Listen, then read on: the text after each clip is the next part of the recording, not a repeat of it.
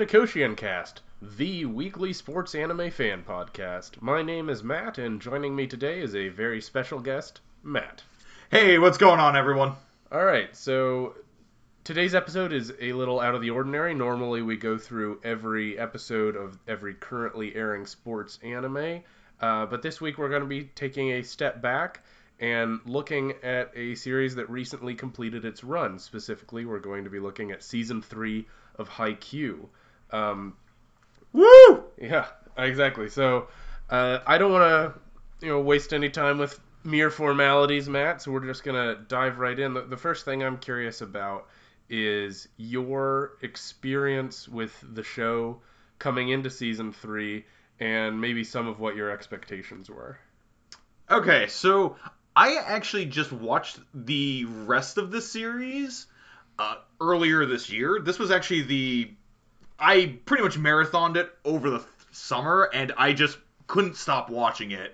Like, I love everything about the first two seasons. Just the animation, a lot of the plot beats, a lot of just the games themselves are very exciting, unpredictable. I was really just looking for an extension of that going into this season. Yeah, I was in a little different boat in that I watched the show from the beginning. I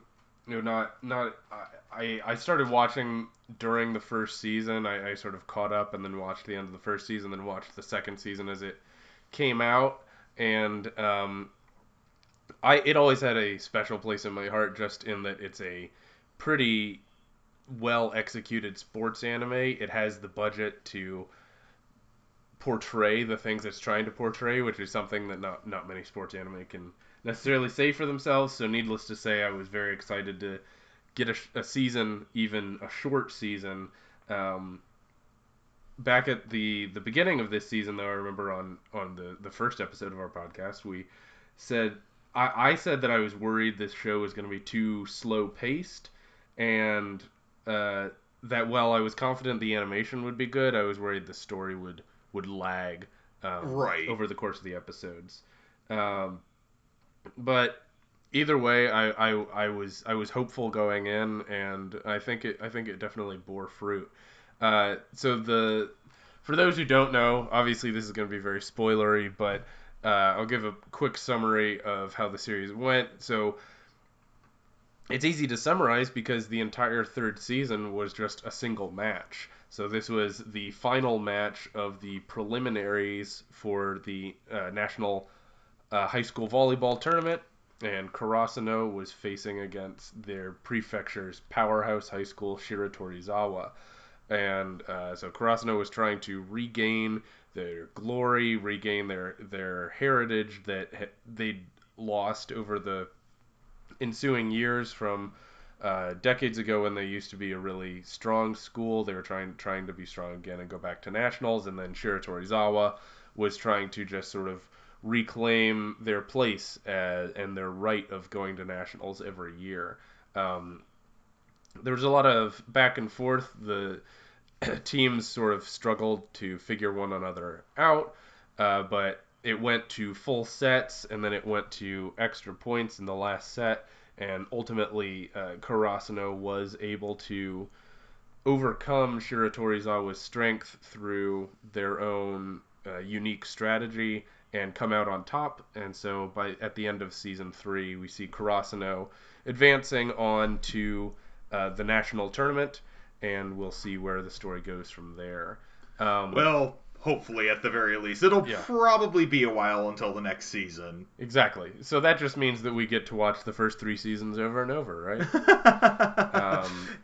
All right, so we've gone through this show week by week. So, if you're interested to listen to our thoughts on a specific episode, you can go back and listen to our discussion of those first 10 episodes. I want to look at this show a little more broadly, and maybe key in on some themes that the show carried throughout its run. The first one, just looking at the main characters on Karasuno, I think one of the most interesting developments was that it felt like Suki was as much a main character as Hinata this season. Right. There were actually a few points where I felt like Hinata was kind of thrown to the wayside. Hinata actually didn't start acting more in his role of main character until closer to the end of the series or the season.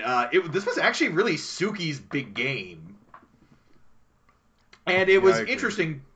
It was interesting, too, because Suki has been built up throughout the entirety of this show. He's actually been going through this character arc in the background throughout these other seasons. Basically, like, the series generally gives more attention to, Hinata and Kageyama's dynamic as the spiker and the setter. But Suki's always had this... He's described himself in past seasons as being the moon to Hinata's sun. Basically, they are very rarely on the same line. They're never on the same line during the games. And so whenever Hinata's in the back, Suki's in the front maintaining and managing stability and is really their best form of defense. And so it was interesting to see Suki take a much more proactive role in this game. Yeah, it was interesting too. I think just his emotional development, because that's been the big theme. Is Suki has always been a strong volleyball player. He's had a natural tendency towards being a blocker. He has always, everyone's always talked about how much potential he has, but he's never really emotionally invested in the team. Right. Even you saw in the second season when they were at the training camp, there were a lot of other players who were trying to motivate him to get more invested, and he sort of did, but only because he was being forced to. And that sort of all culminated with this match where he actually started caring in a new way.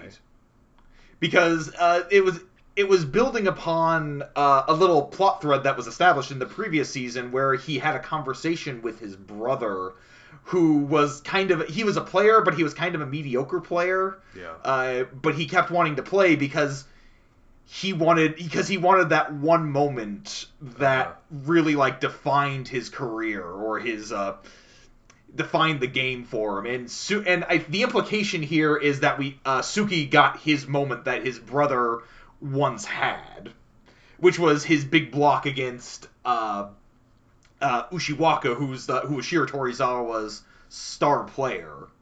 Right. It was interesting though that we see that, because a lot of times what a lot of sports series will do is they will develop a character during the game. They'll develop a side character during the game. For example, a great example of this is in Ice Shield 21 with the character Komusubi, who's generally a pretty minor character, but they focus on one match where he's actually pretty useful during the Poseidon. Sorry, spoilers. So in a way, Suki felt like this was that moment where the series was going to try and portray the side character, give him his big spotlight moment. But generally what happens is with a lot of sports series, they kind of end the development of that character right there. Right. So one of the things I really appreciated from the end of this season was that at the very end of the match, Suki himself is actually pretty intently, expressly stated that he wasn't satisfied with this game. Yeah, and it's nice because the way I felt is that the show started out very clearly. Hinata and Kageyama were the main characters. They were supposed to play off each other, and everyone else would support those two characters. As we've progressed, it's actually become those two have sort of faded back, and there is no main character. So Suki became a much more prominent character this season. Right. But I really couldn't identify anyone who acted as the main. You really do feel like the team is the main character, as cheesy as that sounds. Well, no, I mean, I think that's a great point. Actually, today, just before we started recording here, when I woke up this morning, I decided to read just the first volume of Haikyu, of the manga, just to kind of give myself a bit of a refresher of how the series started. And that's actually a very recurring theme throughout the series, which is the fact that this is not like there's no singular individual character who's supposed to be important to the team. It's like everybody serves a role, but it's what's most important is the team as a whole. And this kind of contradicts Shiro Torisawa's style, which is everything is based around the fact that it's all based around it's all unified around Ushiwaka. Yeah. So, do you want to move on and discuss Ushiwaka as sort of a counterpart? So, if we're talking about Karasuno, one of the recurring themes is Karasuno being a team that works together. You know, they're a murder of crows facing a single eagle, and Ushiwaka is this representative single eagle who can carry the team on his back. Do you want to sort of address Ushiwaka as a character and how he grew based on what we knew from previous seasons into what we saw by the end of the match? Yeah, sure thing. It was kind of interesting going into the season, and this was one of our favorite parts about the series as well, was that Ushiwaka was a very bland character going into this. Not necessarily a bad character. The only thing we knew about him was that he was arrogant and he had full belief in his own abilities, and he just didn't like Hinata for that. Because he got annoyed by Hinata's whole his whole self-made style. And he kind of saw everybody else that wasn't on his team as garbage. He had some respect from Oikawa, who was kind of the main team leader of Alba Josai, which was the main team from the past couple seasons. Right. But beyond that, he really didn't have a lot of belief in the abilities of anybody but Oikawa and himself.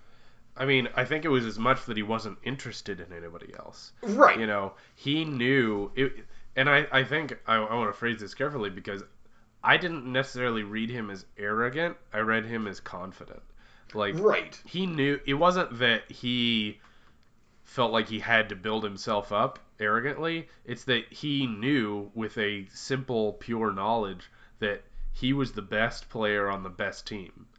Okay, so let me counter that by asking you this: is that your interpretation of his character going after the season or before you went to the season? That's fair. It's kind of hard to parse now, looking back, because you didn't have that much exposure to him. Like Ushiwaka on some level before this season was treated like a myth, right? Right. Because every time they talked about I think we can really beat Alba Josai, but even if we do, we have to play Ushiwaka. You know, who's treated sort of as this monolith. So I don't know. Maybe he did seem arrogant before. It's hard for me to tell. I don't really know. I think it partially comes from the fact that we were seeing this whole situation from Hinata's perspective. Oh, yeah. When we were first actually introduced to him. So I think maybe based on that he came at least that's how it was to me.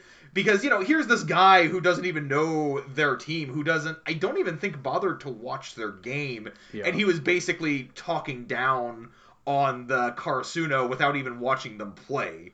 You know, because he mentioned that Oikawa was making do with what he could in the dirt.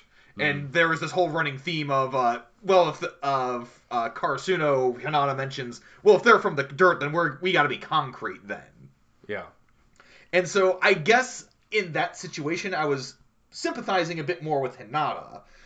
However, you did touch upon an interesting point there, because I think after the season, we come out seeing Ushiwaka from a different perspective, and I'll let you go ahead and discuss that a little further. Sure. Yeah, I really appreciated how they developed Ushiwaka, where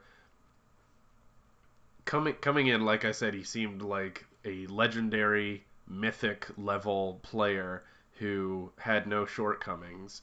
But you get a few shots from his perspective, and it's not that he's arrogant, it's just that, like, he grew up playing volleyball with his dad, and he really wanted to succeed because his dad enjoyed volleyball, And so he kept playing, and he just got really good. He plays with his left hand, and he sort of sees himself as an outsider because of it, because he doesn't play with a traditional style. Um, and so he just decided to work hard and overcome that anyway. Uh, and the fact that he's so aloof isn't because he thinks he's better than anyone. That's how he is with his own team. That's how Right. he interacts with his friends. He's just sort of like a quiet guy who works hard and doesn't express himself very well. But there's no malice there. That's just his personality. So that was kind of fun to see. Right. Yeah, and that was kind of interesting too because we actually got to start seeing things from his perspective. And his thing was, he only kind of disliked Hinata. Like I think when we went into the season, we had this sort of expectation that he just really detested Hinata based on Hinata was making all these grand proclamations to him about how he was going to crush him, about how they were going to show him how people from the concrete can like bring down these like powerhouse teams. Ushiwaka's interpretation was, yeah, he's kind of annoying, but that's really all I feel towards him. Yeah, exactly. And you see that evolve somewhat through the match where he just Ushiwaka doesn't really have an emotional connection to the match until you get to the fifth set, and he starts Right. to feel like there's a possibility that they could lose, which is an unfamiliar feeling for him. So he finally starts to care. He finally actually starts to enjoy himself once he feels that risk and that fear. Because Right. usually he's just so simply dominant that he doesn't have to emotionally invest in a game.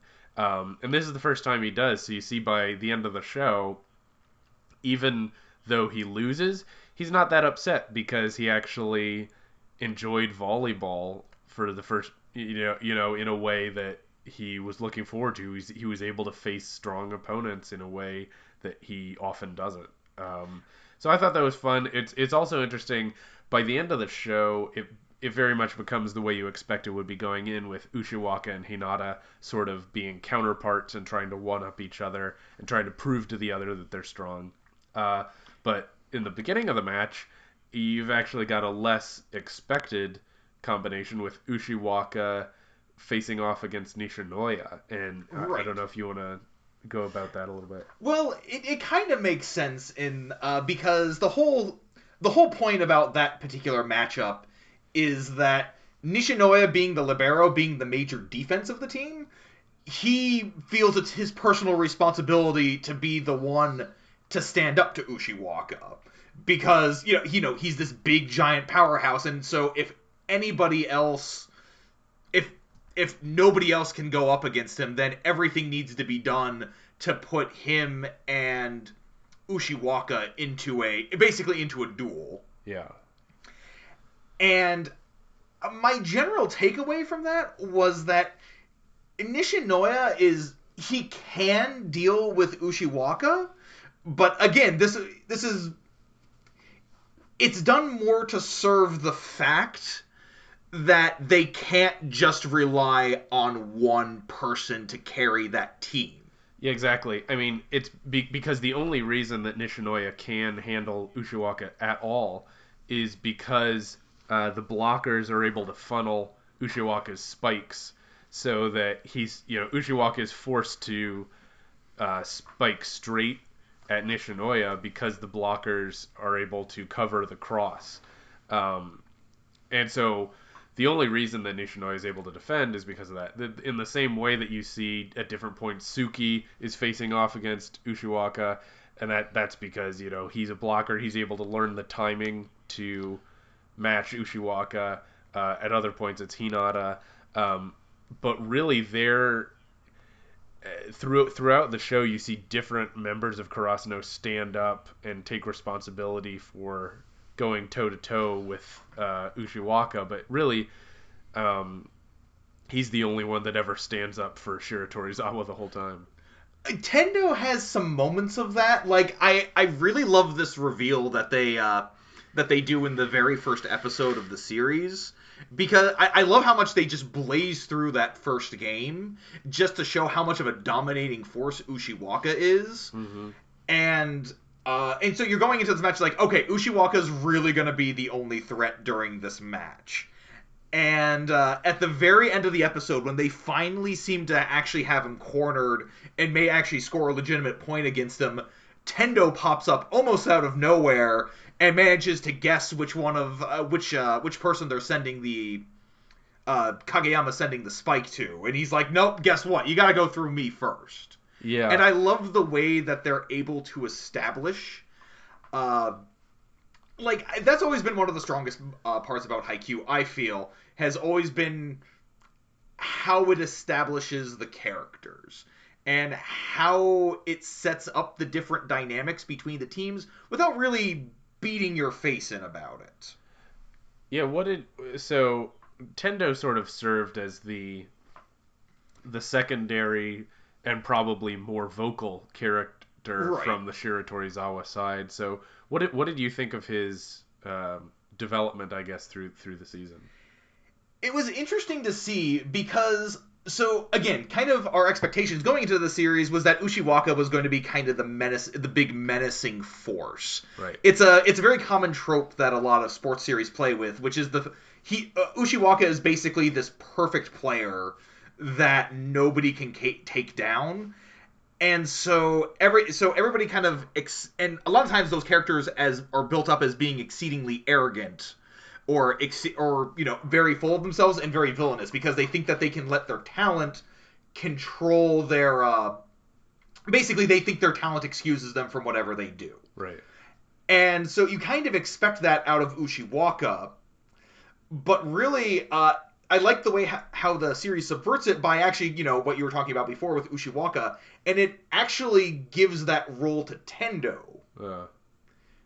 And what's interesting, because Tendo's whole thing is that, but it's a bit of a subversion of that, because Tendo's whole thing isn't that he only has one real talent, which is the fact that he can guess. He's the guess monster, as they refer to him. That's a great nickname. That is an amazing nickname. But he uses that the reason why he loves to do that isn't because that's the role he feels he serves on the team or anything like that. No, he does it because he likes to torture people. Yeah, well, at one point when he sort of shuts down Suga, he remembers the fact that even since he was a little kid, Tendo has loved the feeling of seeing someone's heart get broken in front of him when he can block them in volleyball. Right. Because he just feels like blocks are the most emotionally devastating way to shut someone down because they're so excited, they're so confident, they get a spike, and then you just put your hands up and stop it. So he's always felt like he was alienated, he's sort of been a weirdo, people are uncomfortable around him, and he takes that and he turns it around by making it impossible for people to ignore him by, sort of crushing their aspirations. So he's not necessarily a nice person. Right. You can't tell exactly how malicious it is. He doesn't seem like he's not an evil character. It's just that he's a bit of a sadist. Yeah, exactly. He enjoys making other people sad, but it's not like he hurts people. It's not like he's a bully. He just keeps it on the volleyball court, and he likes to shut people down. Right, and I guess what I really appreciate is the way that how they kind of play with your expectations about what you might know about sports series to kind of turn the more menacing figure from Ushiwaka into Tendo.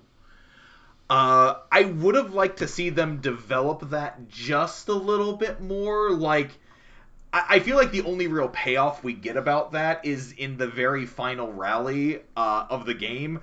And there's this moment where everybody is rushing up, and Tendo is like, crap, I can't tell who they are. Yeah. Crap, I don't know who it's going to. And I guess that's supposed to be the big moment where they end up, that's Tendo's big loss. Yeah. And on one hand, I do appreciate the way that the series expects it expects a little bit more out of you. Mm-hmm. I might have liked to see a bit more of a crushing defeat on Tendo's end, I think. Well, he, on one level he did, because at the very end he said that was his last volleyball game.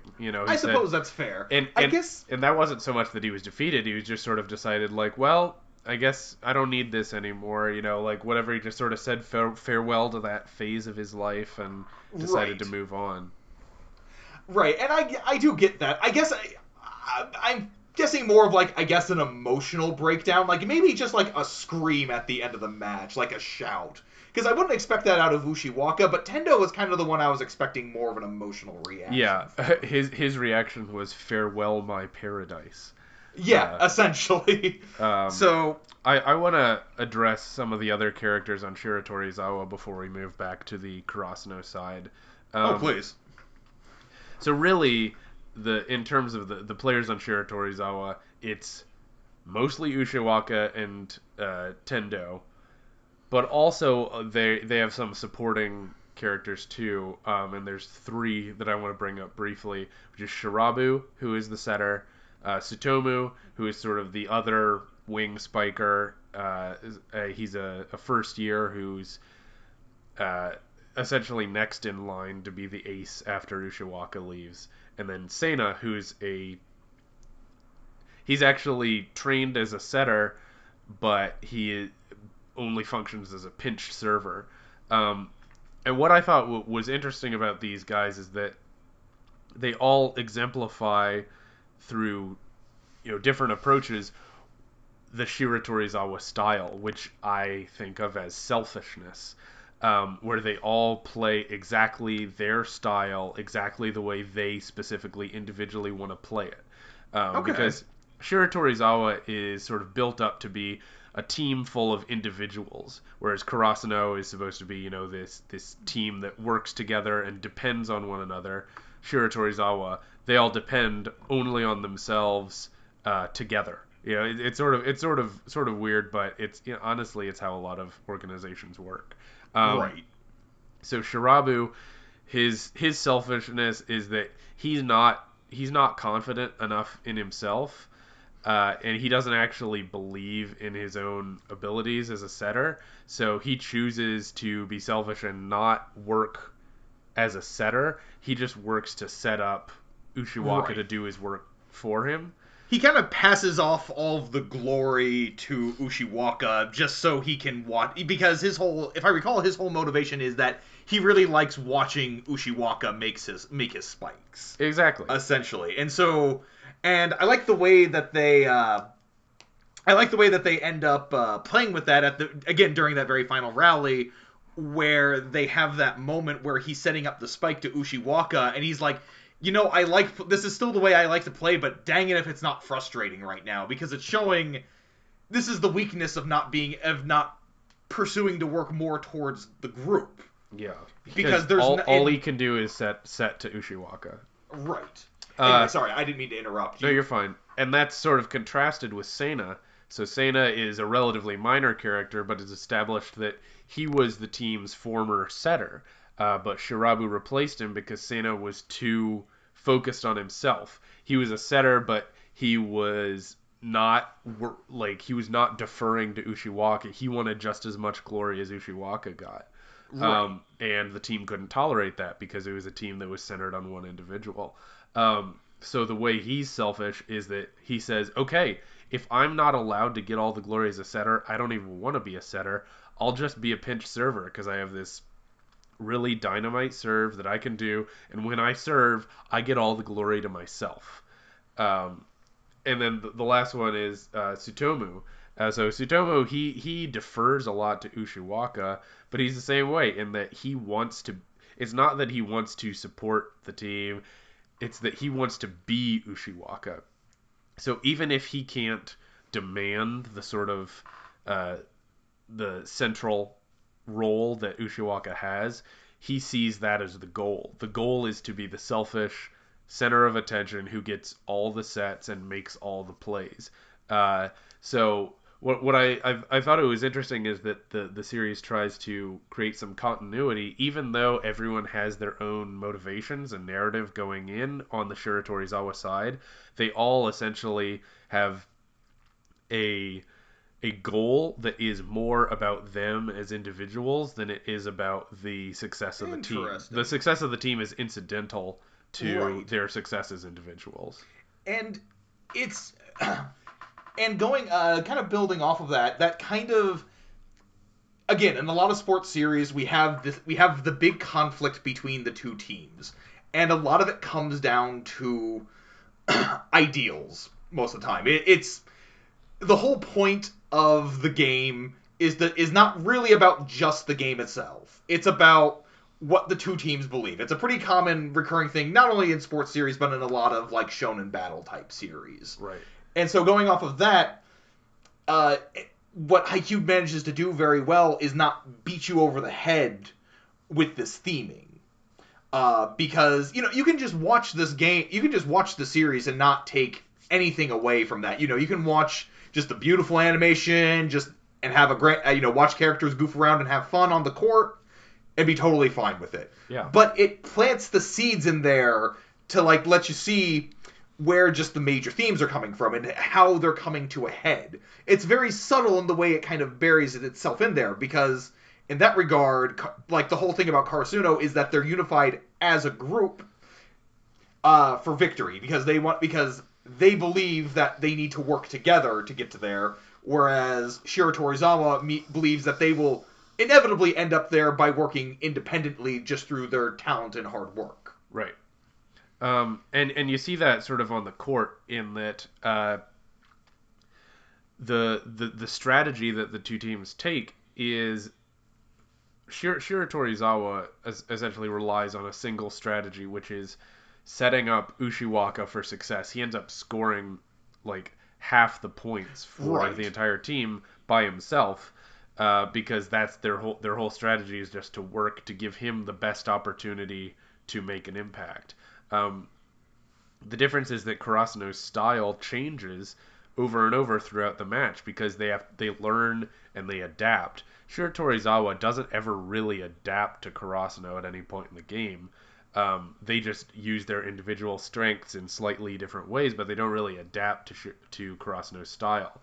Whereas by the end, Karasuno is playing in a way that they know will work against Shiro Torizawa, so they... I guess if anything becomes definitive, it's you see it in the last rally where Karasuno wins by doing their multi-attack where they have one setter and then 5 spikers rush the net at the same time. So it's an all offense, no defense strategy where any one of the 5 could possibly make the kill for the win. And so it's not about which one of them does it, because any of them could do it. It's about the fact that all of them are working together to do it. That becomes their signature style, and it's sort of representative of, luckily this season didn't get too bogged down in like the metaphors of the crow versus eagle. But that's really what it is that they work as a team, so that as a group they're stronger than any one individual, and they're facing a group of individuals. Let me point out something real quick.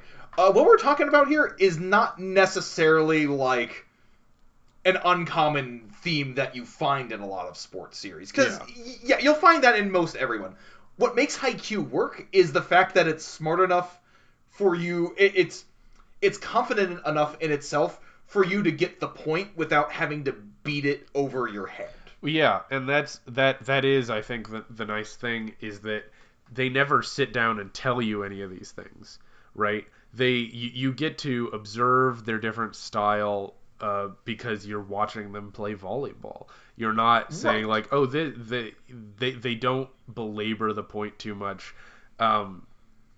Realistically, like the strength of the show is that it creates themes, and it draws on themes from past seasons, and it builds them up without having to beat you over the head with it. There's a funny parallel. We were just talking about the parallel between the two teams, one being an individualistic and one being a group-minded. You sort of see a similar issue, almost opposite, between their two fan bases, right? So when you see the Shiro Torizawa fans, they're all very unified. They all have the same uniform on. They all know all the same cheers. They sort of have this overpowering ability to cheer, whereas the Karasuno fans, most of them are just like high school students who had never been to one of the Right. volleyball games before, but they went to this one. They don't know the cheers. They can't cheer in sync very well, and they're just sort of figuring it out as they go along.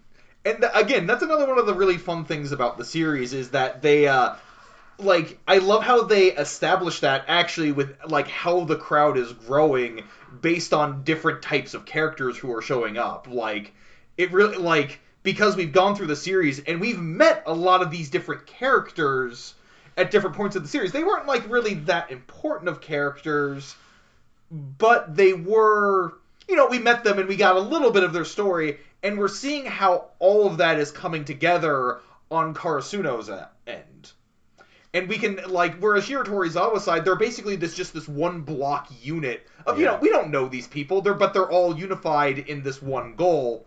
Whereas Karasuno, we see how they're unified based on the stories of all of these different characters that they've met throughout the series. And yeah, I know they have some other, like, they have some random high school character, like, some other Right. random high school students that fill up the bench, but, like, so many of those characters, we know I can't, recite them all from memory, but they all have names. They've all had maybe just like a brief appearance in the story. I mean, shoot, very beginning of the season, we had Hinata's friends from middle school who we haven't even seen since the first episode show Yeah. up. Yep. No, it was definitely. I think we've mentioned it before, but one of my favorite scenes is where the two fan bases are having a shouting match. Right. They're basically trying to out cheer one another, and eventually Karasuno's side gets silenced by Shiratorizawa singing their school song, where they sing and realize that they are the champions. They are relaxed and confident in their identity, and Karasuno Right. can't really shout back. Ultimately, you see that reflected at the end of the show when Shiratorizawa's fans are not sad over the fact that they lost. They're confused because they've never lost before. They're not accustomed to it.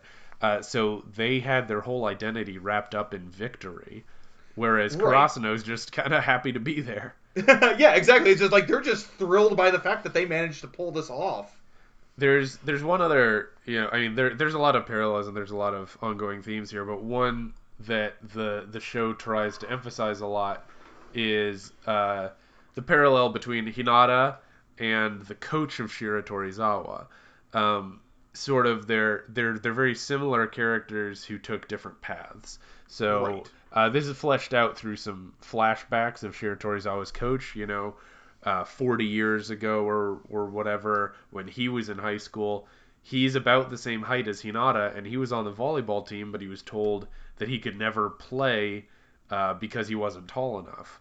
And you see how over the years he became very bitter with the fact that he wasn't allowed to play, so he decided to create the ultimate high school team that depended on strength and height, and he sees that represented in Ushiwaka. So Ushiwaka is sort of the platonic ideal of a volleyball player for this guy. Whereas Hinata is reprehensible to him because Hinata is the same height as him. He's short, but he's still competing anyway, and he sort of resents the fact that Hinata is able to Right. do it and he wasn't able to. Yeah. You had mentioned this before during our normal podcasting that one of the things that's really interesting about how they set that up is that there has to be the character on the losing side that learns the lesson. Yeah, exactly. Uh, and they managed to do that not with really any of the other players, but actually with the Shiratorizawa coach, because he's the one who's pretty much instilled this mentality in the rest of the team. Yeah. Because I mean, he's the coach, and I mean, you can tell just by his age that he's probably been the coach there for a long time. He's the one who basically gives them this mindset. So he's the one who really needs to be brought down. Yeah, because you don't actually feel like you want to bring down Ushiwaka because you sympathize with him and you realize that he's a good guy and that you like him as a character. He doesn't have a lesson to learn. The only thing that Ushiwaka needs to learn is to like have fun and learn that there's a lot more people out there who he can compete with and sort of enjoy volleyball. Right. But yeah, the coach Shiro Torizawa needs to learn that there's more than one way to play volleyball. He sort of internalized that the right way is to be big and strong. Right. But this taught him that there's a lot of ways to subvert that strength. So yeah, that was the lesson, right? The person who Right. needed to learn a lesson the most. And it was a little, I don't know, it was a little on the nose because there were some certain lines where they're like, "Hey, he's short. I'm also short. How about that, right? Isn't it interesting how we're both short and I want to beat you because you're short?" But by the end, he says, "Because we're the same height, I know it'll be hard for you." So he starts to empathize. There were parts on one level where I felt like it was a little too blatant. Uh, Right. I think but a I couple don't know. times though they managed to keep it subtle enough where you could see the coach's aggression.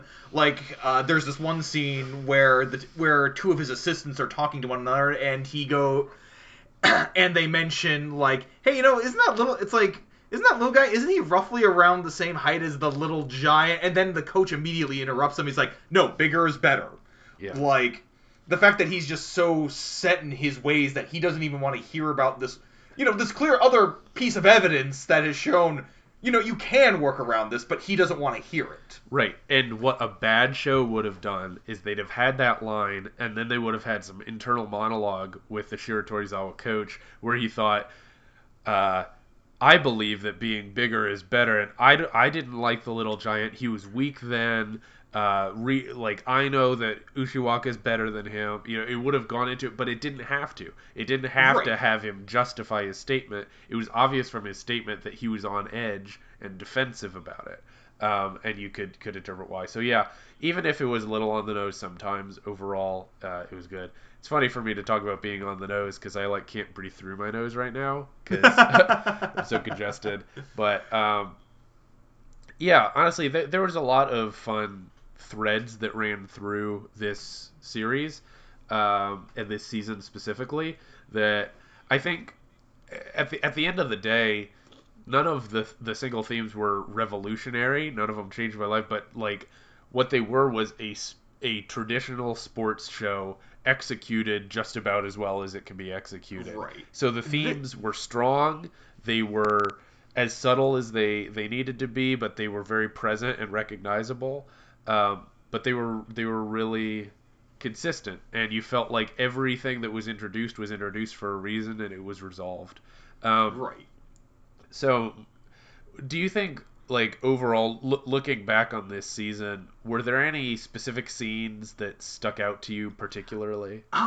What the scenes that stuck out to me the most were the scenes that made you feel like it was the little touches that really mattered.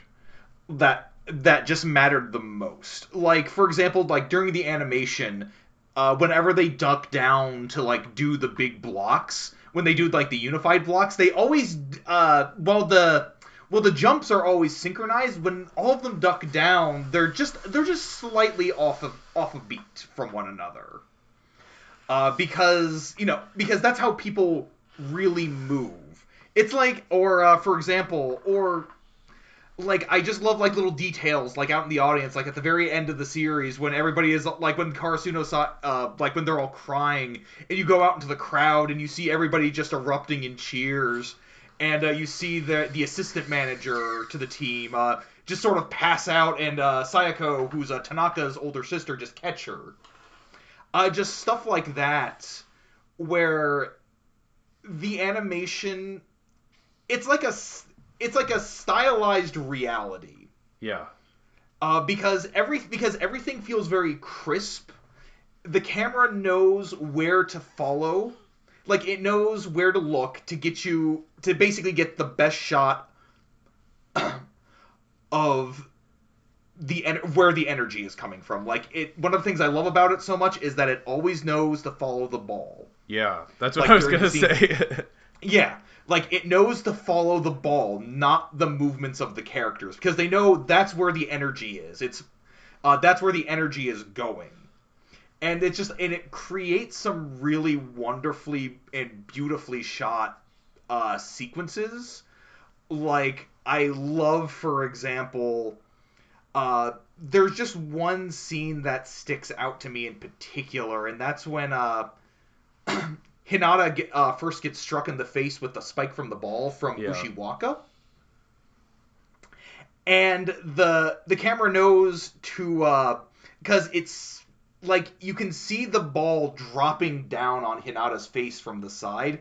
It goes in just slow enough motion so that you don't really know what's going on there. Like, it doesn't seem like it's too bad, and you kind of watch Hinata's face turn as it hits his face, and and then it sort of pauses, and then all of a sudden time restarts, and you hear the smack against his face, and you see the ball, and the camera just jumps up and watches the ball fly up into the air, and you know that Hinata just got hit real bad.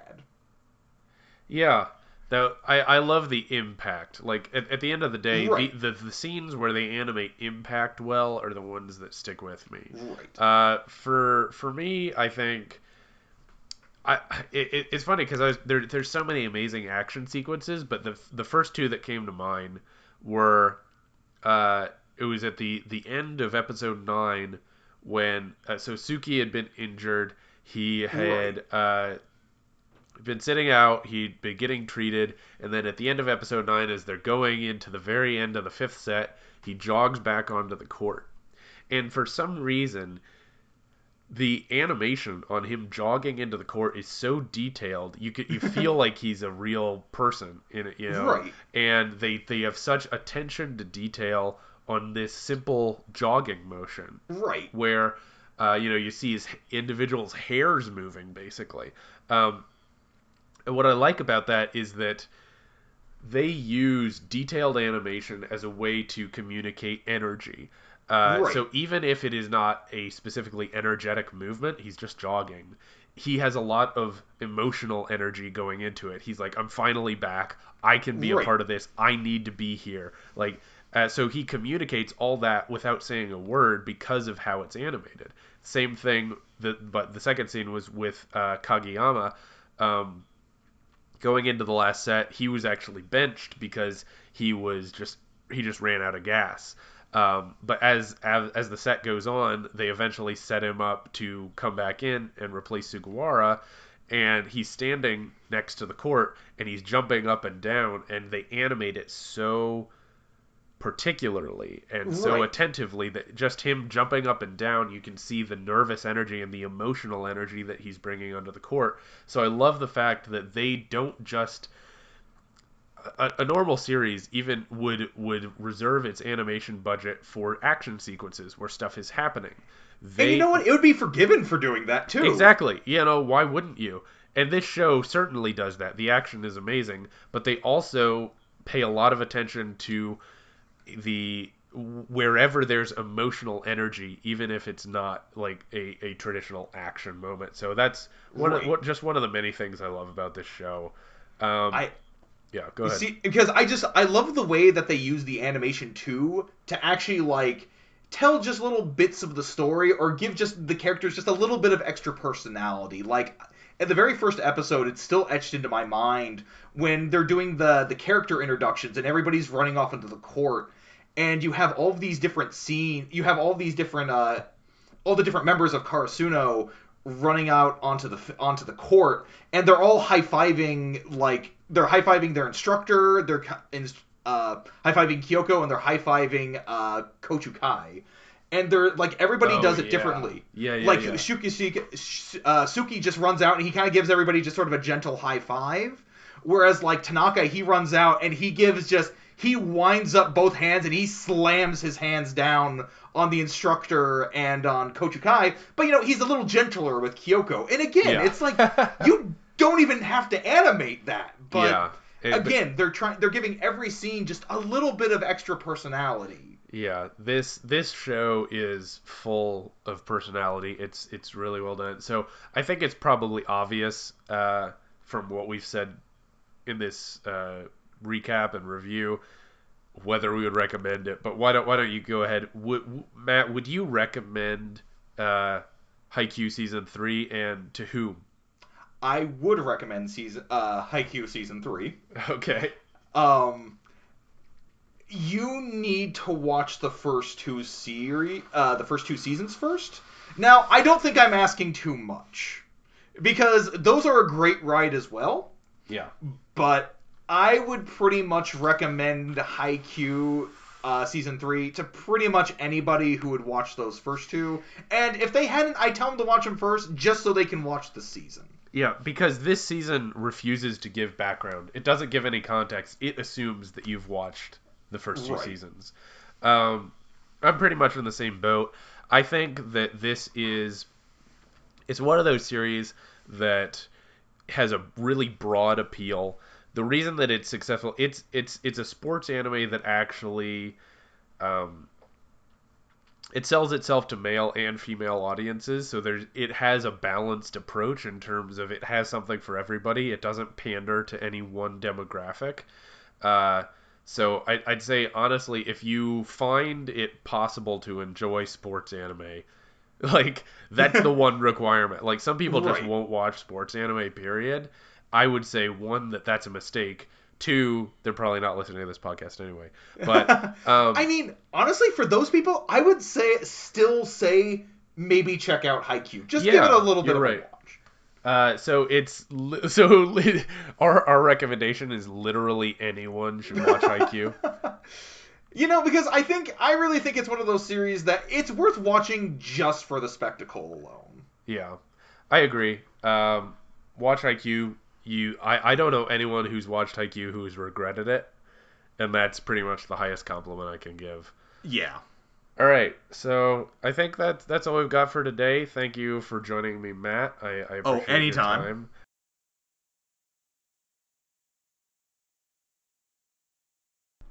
And can you go ahead and hit the credits for me? Our logo design is by James Ratcliffe. The theme music is Fly High by Burnout Syndromes, covered and performed by Luke Bartka. You can follow KoshieNcast on Facebook, YouTube, and Twitter, and our email is koshiencast@gmail.com. Make sure to subscribe, rate, and review. We'll be back next week with the best and worst from the world of sports anime, and until then, keep training.